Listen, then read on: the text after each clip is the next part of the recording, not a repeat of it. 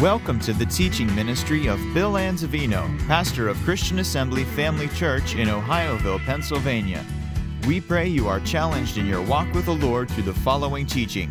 For more information about Christian Assembly Family Church or to subscribe to our free podcasts, please visit us on the web at cafamily.net. Colossians chapter 1, Complete in Christ will be the title of our message this evening. And we're going to look at Colossians chapter 1, verses 9 and 10. And they say, "For this cause, we also, since the day we heard it, do not cease to pray for you, and to desire that you might be filled with the knowledge of His will, in all wisdom and spiritual understanding, that you might walk worthy of the Lord unto all pleasing, being fruitful in every good work, and increasing in the knowledge of God." Paul was very developed in his prayer life. And Paul could have prayed many different things, and for many different things in these people's lives. Here's a local church he established. He's concerned about their spiritual growth, development, and well-being. And so what does he pray for? He doesn't say, "Father, bless them. Give them favor. Give them deliverance. Give them healing. Protect them." Notice the number one thing he says: "I pray for you to be filled with the knowledge of God's will." And then he ends those two verses by saying, "and increase in the knowledge of God." And then the goal, the reason why. Why do you want that, Paul? "That you might walk worthy of the Lord unto all pleasing, being fruitful in every good work, and in continuing to increase in the knowledge of God." So what is he saying to these people? There's nothing more important than having an understanding of our redemption that we have in Christ Jesus our Lord, embracing it and walking in the light of it, so that all that Jesus shed His precious blood for becomes a reality to us, and then is manifested through us to other people. God wants us to embrace truth. Why? So that we can walk in the light of it. So that we can manifest it. We've got this wonderful package deal. Christ in us, the hope of glory. And we're not to keep it to ourselves. We're to bring it forth for other people to see. That's why He said you're to shine as lights in this world. Are you a shining light for Jesus? We all should be, right? Well, He wants us to live productive Christian lives, and He wants us to bear fruit unto righteousness. If you recall what Jesus taught in John 15, every branch in Him that bears fruit, He'll prune it to bring forth more fruit. Don't you want to be a fruit bearer? But you don't want to be stagnant. You want to continue to bear fruit and more fruit and more fruit and more fruit. So our life should be one of continuous growth and development in the things of God. Look at the next few verses of chapter 2. Chapter 2, Colossians, verses 6 through 8. This is the King James. The last two verses, 9 and 10, I'm going to use the Amplified. But look at these verses here in Colossians chapter 2. "As you have therefore received Christ Jesus the Lord." Now notice, "so walk ye in Him." Notice how he repeats walk, that you should walk as He walked. "Walk ye in Him." How? Rooted and built up in Him.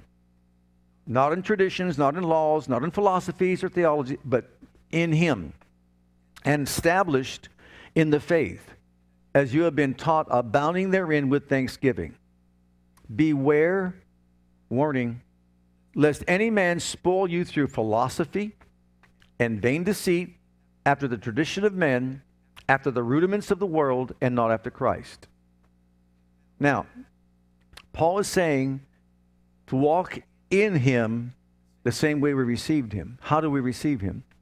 By faith.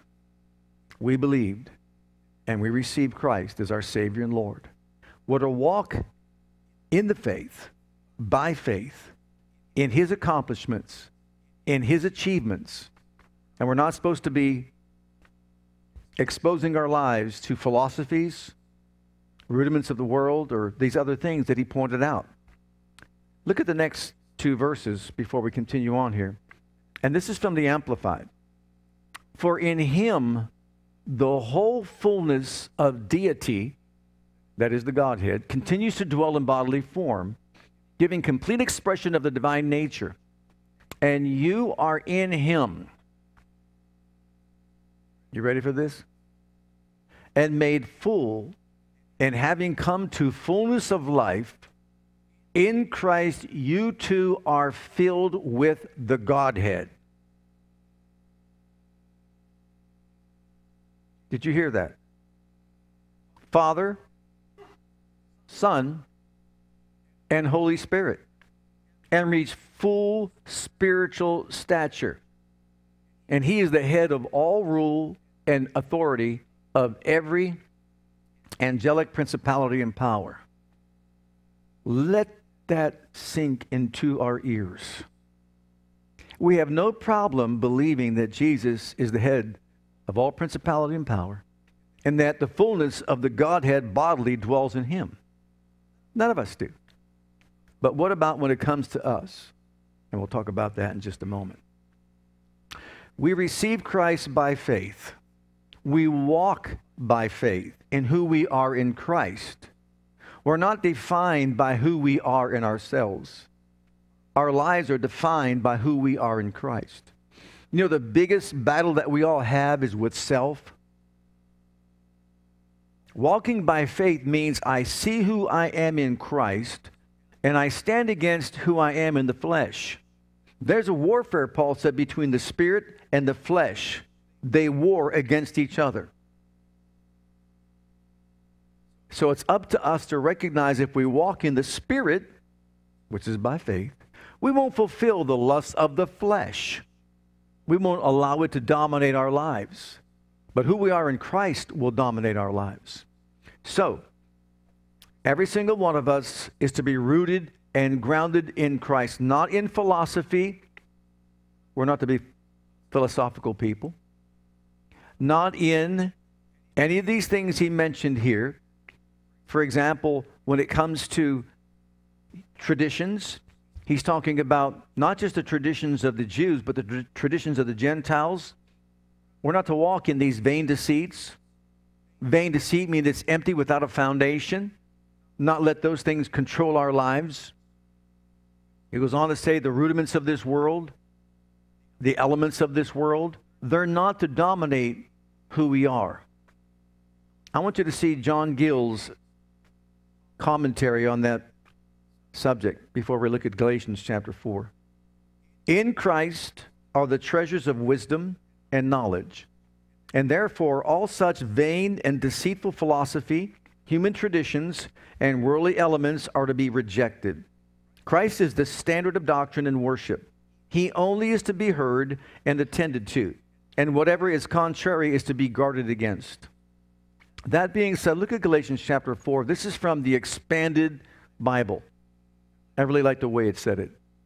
In the past, you did not know God.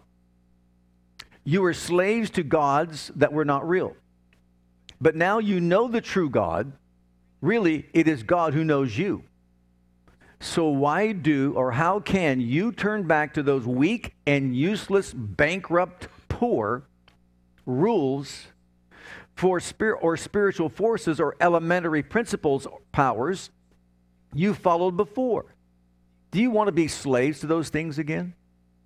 You still follow teachings about or observing or keeping special days, months, seasons, and years, probably Jewish Sabbaths and festivals, which Paul's opponents claim must be observed to be saved. I'm afraid for you that my work for you has been wasted. Some pretty strong words by the Apostle Paul. Look, what he's trying to point out, we're in Christ. In Christ dwells the fullness of the Godhead bodily. In us, praise God, we have the Godhead living as well. Our focus and our attention should be on the God who is in us, who's able to do for us exceeding abundantly above all that we ask or think. But we're not in it for all the things he can do for us. We're in it because we love him. We're in it because we want to know him and walk with him and honor him and lay down our lives in surrender to him, that we could live lives that are pleasing to him. Every single one of us is a vessel of honor and is to be used for the Master to carry out his purpose upon the earth. And every one of us has a purpose designed by the hand of God for us to fulfill. And it's a good thing. It's a great thing. In Christ, if you were to do a study on the cross in the tabernacle, and there's a little handout out there in the narthex area of our church, you can pick one up. We did a study some time ago called Christ, the cross in the tabernacle, rather. And when you see the layout of the tabernacle, it's laid out in such a way that it forms a cross. And every article, everything that is in that tabernacle in the form of a cross, all points to Christ fulfilling everything. So anything and everything that was, let's say, a type and shadow from the Old Testament that pointed to Christ, he's the door, he's the sacrificial lamb, he's everything, he's the high priest, etc. It's all there. In other words, everything that is in that temple was laid out in such a way as to point us to Jesus Christ. And when he came as the fulfillment of all that. And so he is the fullness of the Godhead bodily. All the glory and all the power, it's all in him. And again, that's easy for us to say about him. But look at how God looks at us. And you too have within you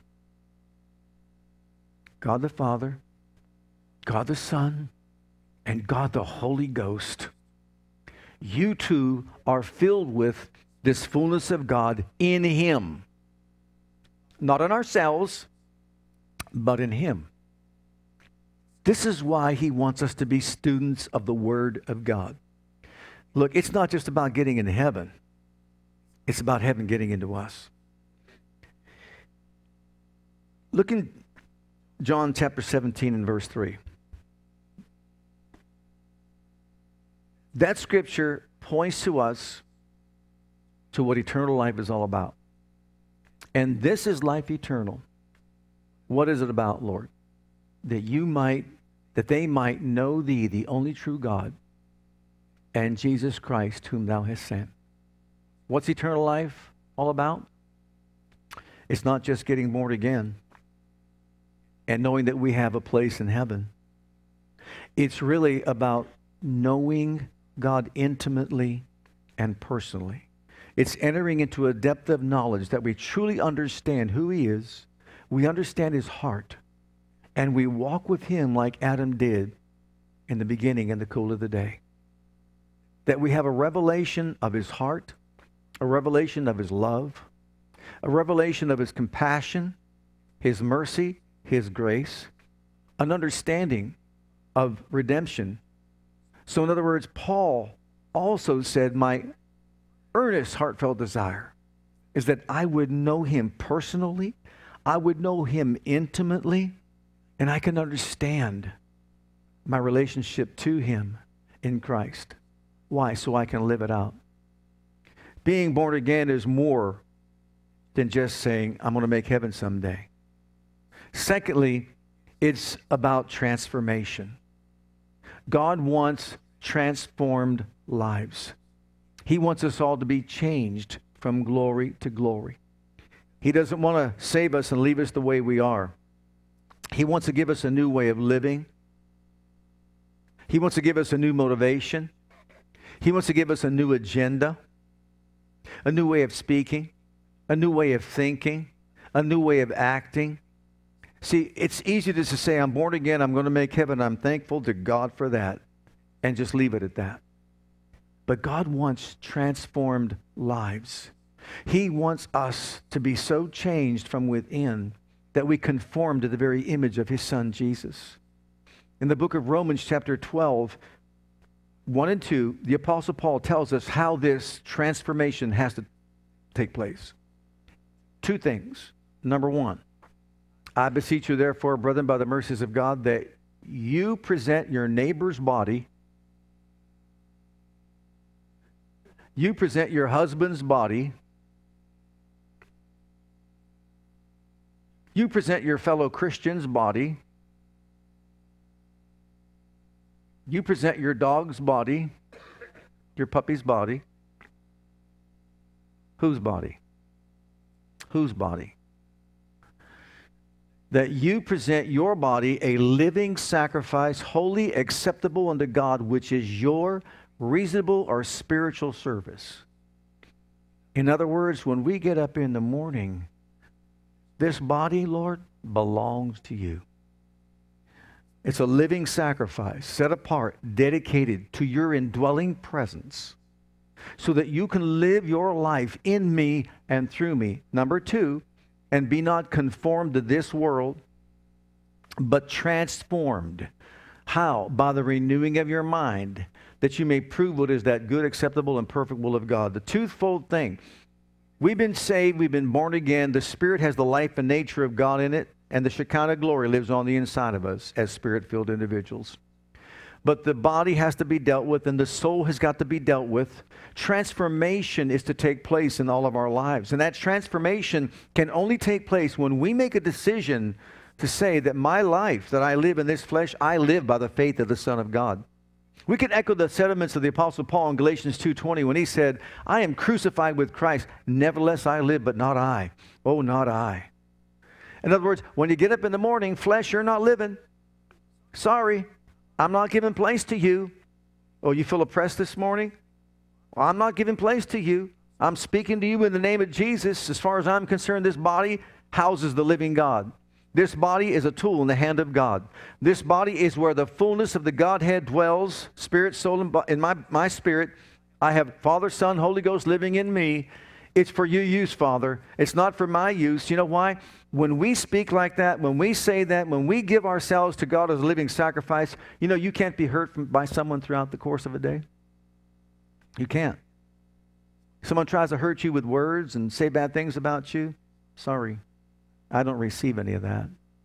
Because you know why? Christ lives in me. And when Christ was reviled, what did he do? He reviled not. When he was mistreated, he opened not his mouth. Right? And we act the same way. We don't accept, we don't receive guilt, condemnation, hurt, or any of that. Why? Because this body is impervious to it, because Christ lives in me. And you see, Christ is love. And I am training my body to walk in love. The renewing of our mind produces transformation. I got to change the way I think. Why? Because the way I think outside of Christ is not the right way to think. There's a way that seems right to a man, but the ends thereof are the ways of death. You know, we've been trained incorrectly. Look at the next one. Oh, well, look at this other verse here. This is one of the most challenging verses in all the Bible. At least it is to me. And I pray it is to you. 1 John 2:6. He that saith he abides in him ought himself so to walk, even as he walked. Whew. How can you do that? By faith. It's the only way you can do it.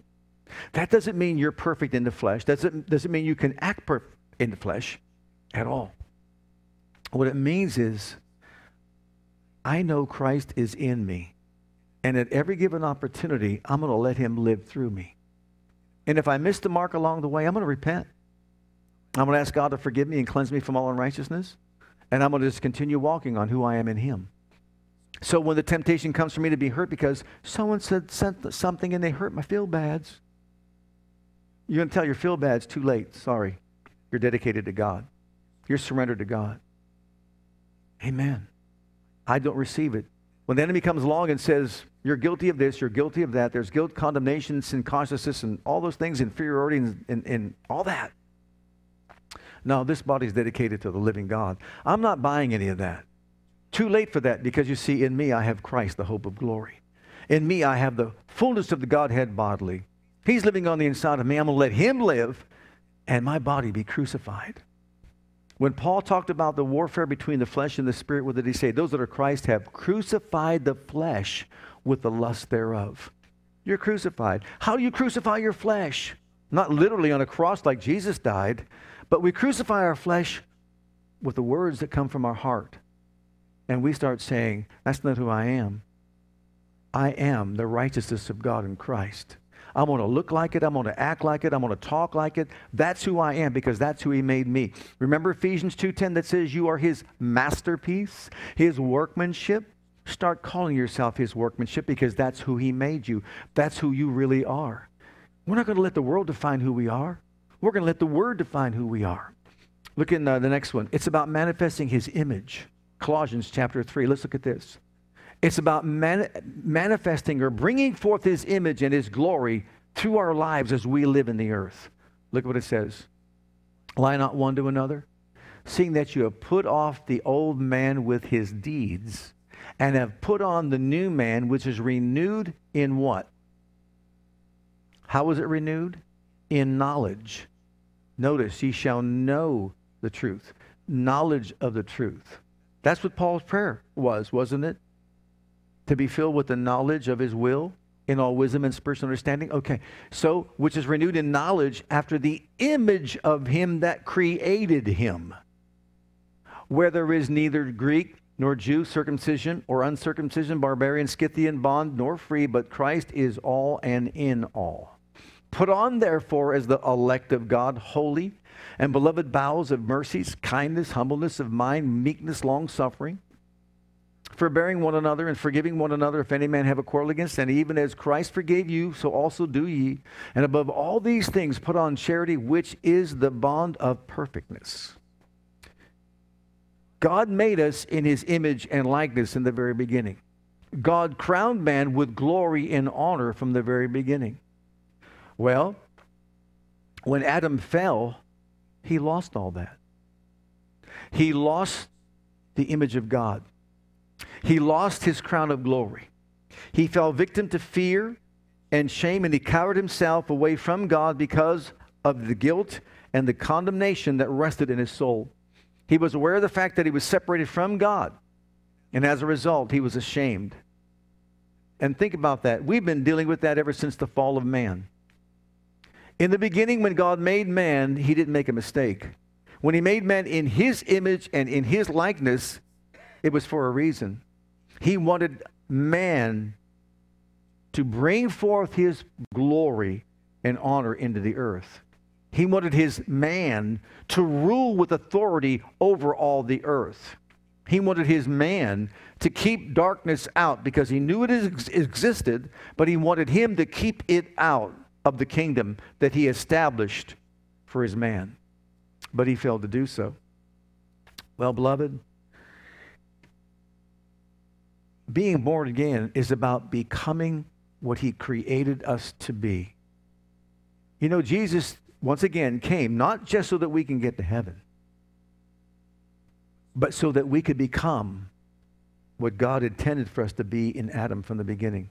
When Adam ate the fruit, he forfeited everything that God did in him. All that he was created for died. That was the end. And now he is subject to death.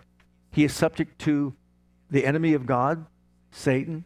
He has now taken upon the nature of the enemy himself, and he is now in the school of teachers of darkness. And we've been taught the wrong way ever since. As a matter of fact, when man fell, he lost the knowledge of God. His spirit was separated from God. His soul was darkened so that he lost the knowledge of God. His flesh became mortal and subject to death, something that he never knew about. Can you imagine falling from that high place where there's no sin, no sickness, no disease, no sorrow, no adversity whatsoever, no storms of life, a place of absolute perfection, walking with God in holiness and righteousness because that's how he was created. But then the moment he partook of the forbidden fruit, everything he was created for died. His purpose for living all changed. And now he's in a different school of thought. Jesus came and died to restore the image of God in man. And when he gave his life on Calvary, we talk about this, we sing about it. Do we understand it though? He became what we were. He took upon himself the sin, the sorrow, the shame, everything connected to the kingdom of darkness, he took upon himself. He bore the image of our fallen state for us. Can you even think about it? He took it upon himself. This isn't just some religious act. This is the Son of God becoming what we were, separating himself from the Father when he cried out, "Why have you forsaken me?" Taking sin upon himself, the decision that Adam made to rebel against God. He took upon himself anything and everything that separates us from God. Why? Because of his love for us. Look, it's more than just a religious act. We're talking about God himself entering into the body of a woman to undo what the first Adam did. Undo it. That's serious business, wouldn't you say? I believe so. So why? So that we can bear the image of the living God. As a matter of fact, Romans 8:29 tells us he wants us to be transformed or changed into the very image of his Son. And when a person is born again, there is a change that takes place within. You have a new image. I have a new image. You are not what the world says you are. You are what the Word says you are. Do you think that God thought a lot about us to do what he did to once again reestablish us in his image and likeness? You know, oftentimes what we hear today in society, this is how God made me. I'm this way because this is how God made me.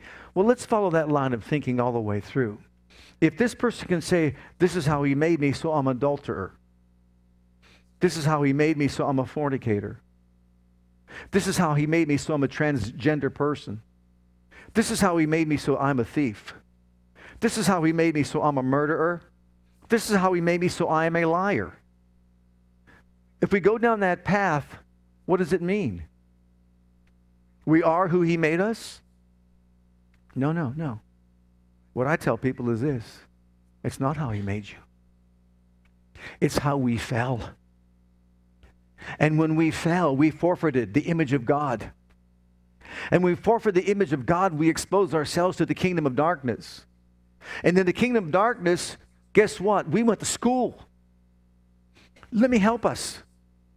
Did you have to teach your 2-year-old to say, that's mine? Or did they do it automatically? My toy. We don't have to teach them how to lie, how to cheat, how to steal. Why? It's inbred. Look at the book of Ephesians chapter 4. Look at these verses. Beginning at verse 17. This I say therefore and testify in the Lord, that you henceforth walk not as other Gentiles walk, in the vanity of their mind. How did their mind become vain? Empty. Well, read on. Having the understanding darkened, being alienated from the life of God. That's how. Through the ignorance that is in them because of the blindness of their heart, who being past feeling have given themselves over unto lasciviousness, to work all uncleanness with greediness. But you have not so learned Christ, if so that ye have heard him and have been taught by him, as the truth is in Jesus, that you put off concerning the former conversation the old man, which is corrupt according to the deceitful lust, and be renewed in the spirit of your mind, and that you put off, or that you put on the new man, which after God is created in righteousness and true holiness. Notice what he's saying here. When we fell, we lost the knowledge of God. And we went to school, we had a teacher, and the teacher was the works of darkness, Satan himself, the liar himself. And he used our emotional feelings to try to dictate to us who we are. Well, guess what? Our feelings don't decide who we are.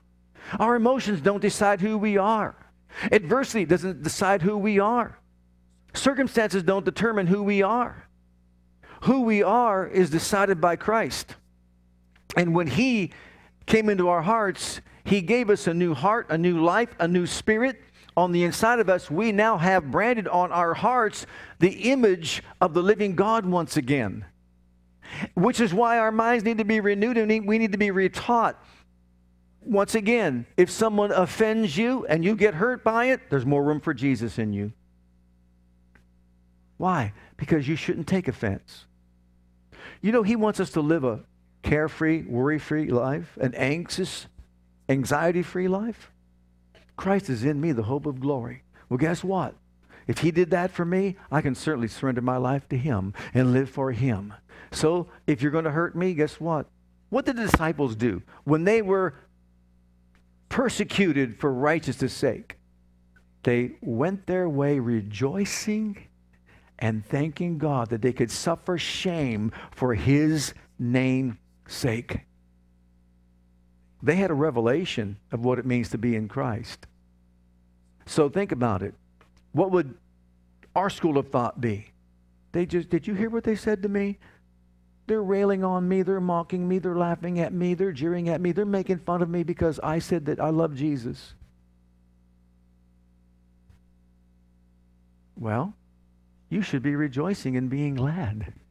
Because great is your reward when you rejoice that you've been persecuted for righteousness' sake. He said, leap for joy and be glad. Because you see, you're training your flesh not to respond to that. The big acid test is when you drive your car and someone pulls out in front of you. How do you respond to that? Bless your heart. Go ahead, bless your heart. The road's yours. There's a warfare that's taking place. This is what the true walk of faith is all about. It's the flesh warring against the spirit and the spirit warring against the flesh. And trust me, the enemy will set up all kinds of situations, trust me, to get you to a place where you respond to your flesh and not to the spirit or the life of God that's on the inside. See, growing up in the Christ is growing up in all things. In Him involves love. Look at the next one, Ephesians 4:15. It's about growing in God's love. You and I were never created to be selfish, self-centered, self-willed, self-serving individuals. Every single one of us was created in the image of God, and His image is a beautiful image of love. Because God is love and He pours Himself out, and all of creation is a product of His love. It's been birthed by love. Think about it. God, who is love, created a universe to love. Well, first of all, the universe up there loves the earth. The earth loves the man. Everything in the earth is for man and for his good. And He put us on here to love Him back. And we didn't close the circle of love because we made a decision not to love Him by rebelling in Adam. But everything is love. And think about the sun, the moon, and the stars all love the earth. The earth is, every resource loves the man.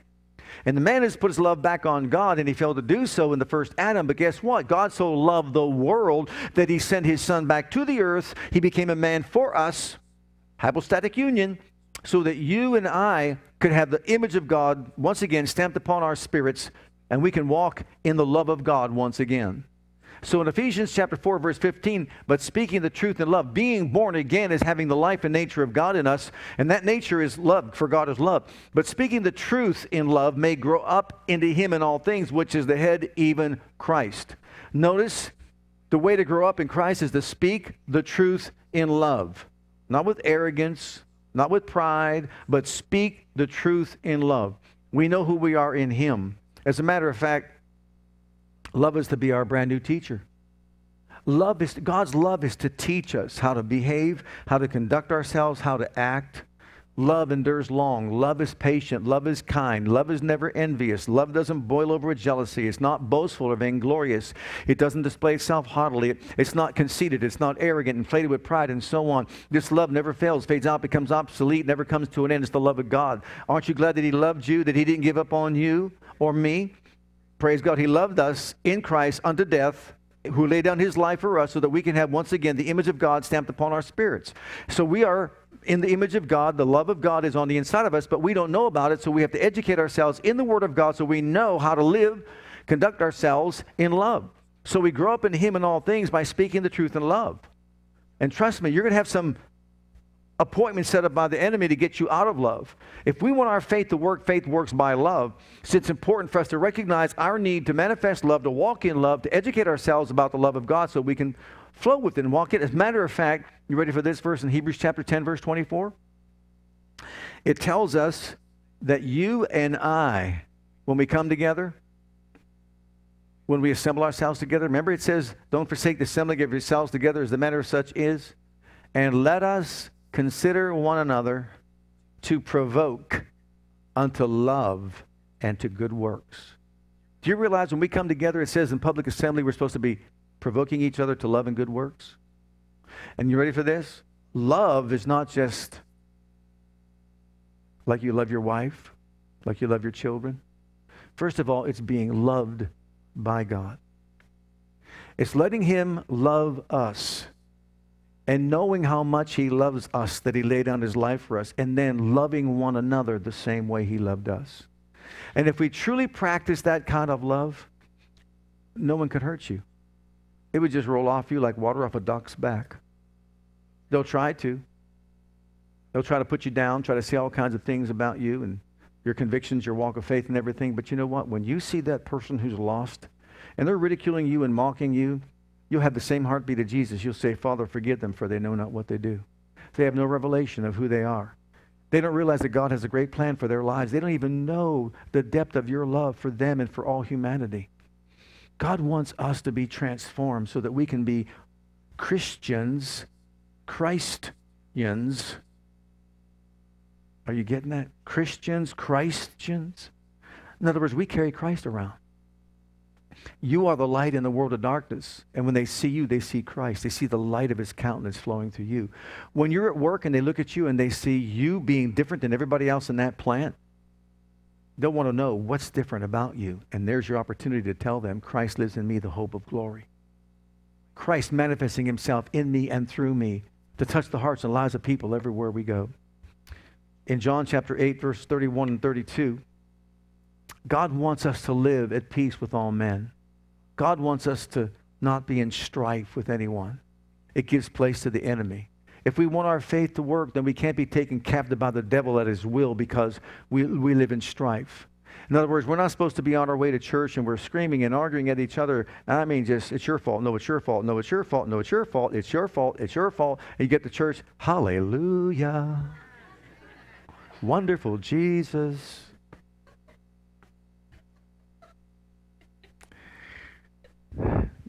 You get the point? Let love prevail. Be the one to take it. Amen? Praise God. We'll leave that go. John 8, 31 and 32. Jesus said to those Jews which believed on him, if you continue in my word, you're my disciples indeed. You shall know the truth, and the truth shall make you free. So, it's truth that determines who we are, not our circumstances. It's truth that decides who I am, not what people say. It's truth, not circumstances, you see, that dictates to my behavior or my actions. Truth is what liberates. And you shall know the truth, and knowing the truth shall make you free. You know, people want counseling. What they need is truth. Did you hear that? What did Jesus say would liberate? The truth. So knowing the truth makes us free. Well, I've been trying to live a Christian life. That's not the truth. You've already arrived. Is Christ in you, the hope of glory? Have you accepted him as your Savior and Lord? Then he's in you and you've arrived. All you need to do is do what? Bring it forth. How do I do that? By faith. How do I do that? Acknowledging every good thing that is in you in Christ Jesus. And when the lies start coming, you know those lies that enemy tells you? Like you're not good enough, you're not going to make it in through life, and you're nobody, and that sort of thing, and who would want you? And sometimes children are told by their parents, you're never going to make it, and you're going to amount to anything in life, and so on and so forth. Those are lies coming from the wrong school that we've all been exposed to ever since we were born into this world. We think our feelings really are in control, and we have to submit to what they say to us. We've never been taught that we have power over our feelings and emotions. Don't give your emotions the key to your tongue, to your mouth, so that you speak only how you feel.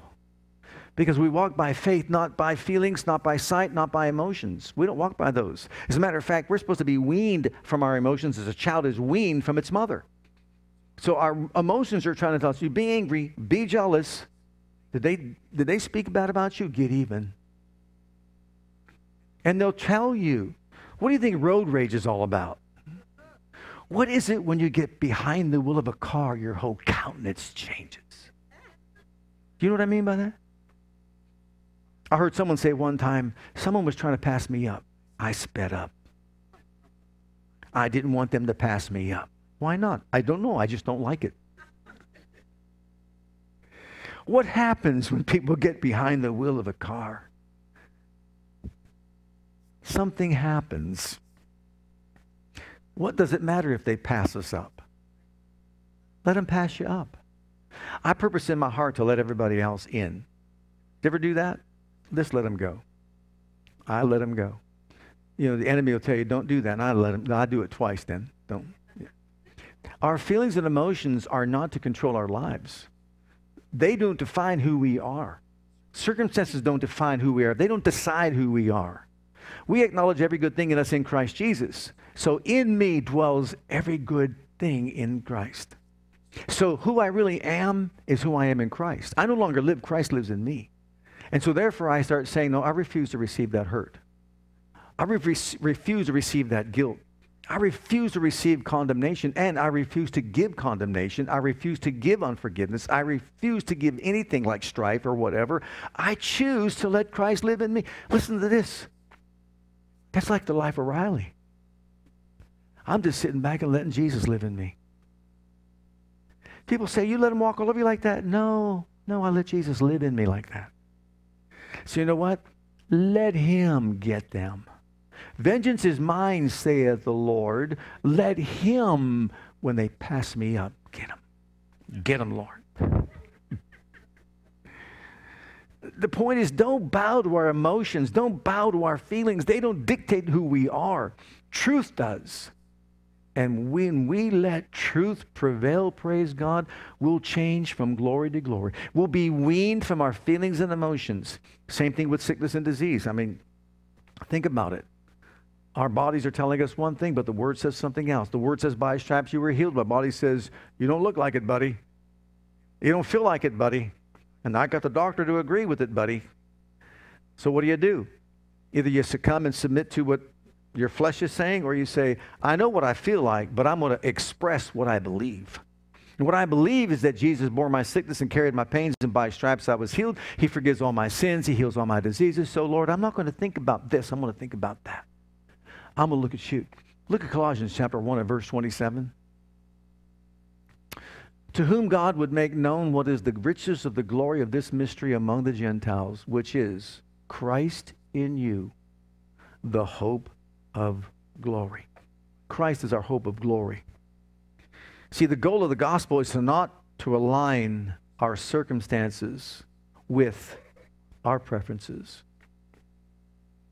It's really the opposite. It's to align us with who we are in Christ so that we can use our God-given authority to get our circumstances to line up with the Word of God. Christ is in every single one of us, the hope of glory. We have the same Christ on the inside of us. The life of faith that we live in the flesh is to be lived by finding out who we are in Christ, what we have in Him, and start declaring it and proclaiming it even in the face of adverse feelings and emotions that would tell us something other than that. Some people think that I've got to be angry because my feelings are telling me that I'm angry.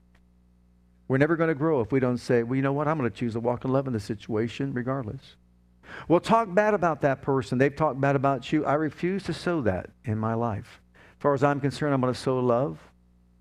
I refuse to get in strife. I'm not going to be taken captive by Satan at his will. Really, What kind of a life is that anyhow? Walking around with your head down, angry, upset, chip on your shoulder, just want to knock somebody in the head everywhere you go and all that? Or are you going to walk with a spring in your step and just say, I found, praise God, new life in Jesus. It's He who lives in me, the hope of glory. And everywhere I go, I'm just going to allow Him to live in me and through me and let His love flow as a mighty river through my life. I'll be honest with you. If we want healing power to flow, if we want the glory of God to flow, we've got to start living our lives this way. I see myself recreated in the image of the living God, crowned with the power of the Holy Spirit who lives on the inside of me. And as far as I'm concerned, I'm aligning myself with who I am in Christ and not what I feel like, not what it looks like, not what people say, not what people dictate to me. Doesn't matter what anybody else there says. What matters is what God says about me, and I believe what He says to be true. It's the knowledge of the truth that makes me free.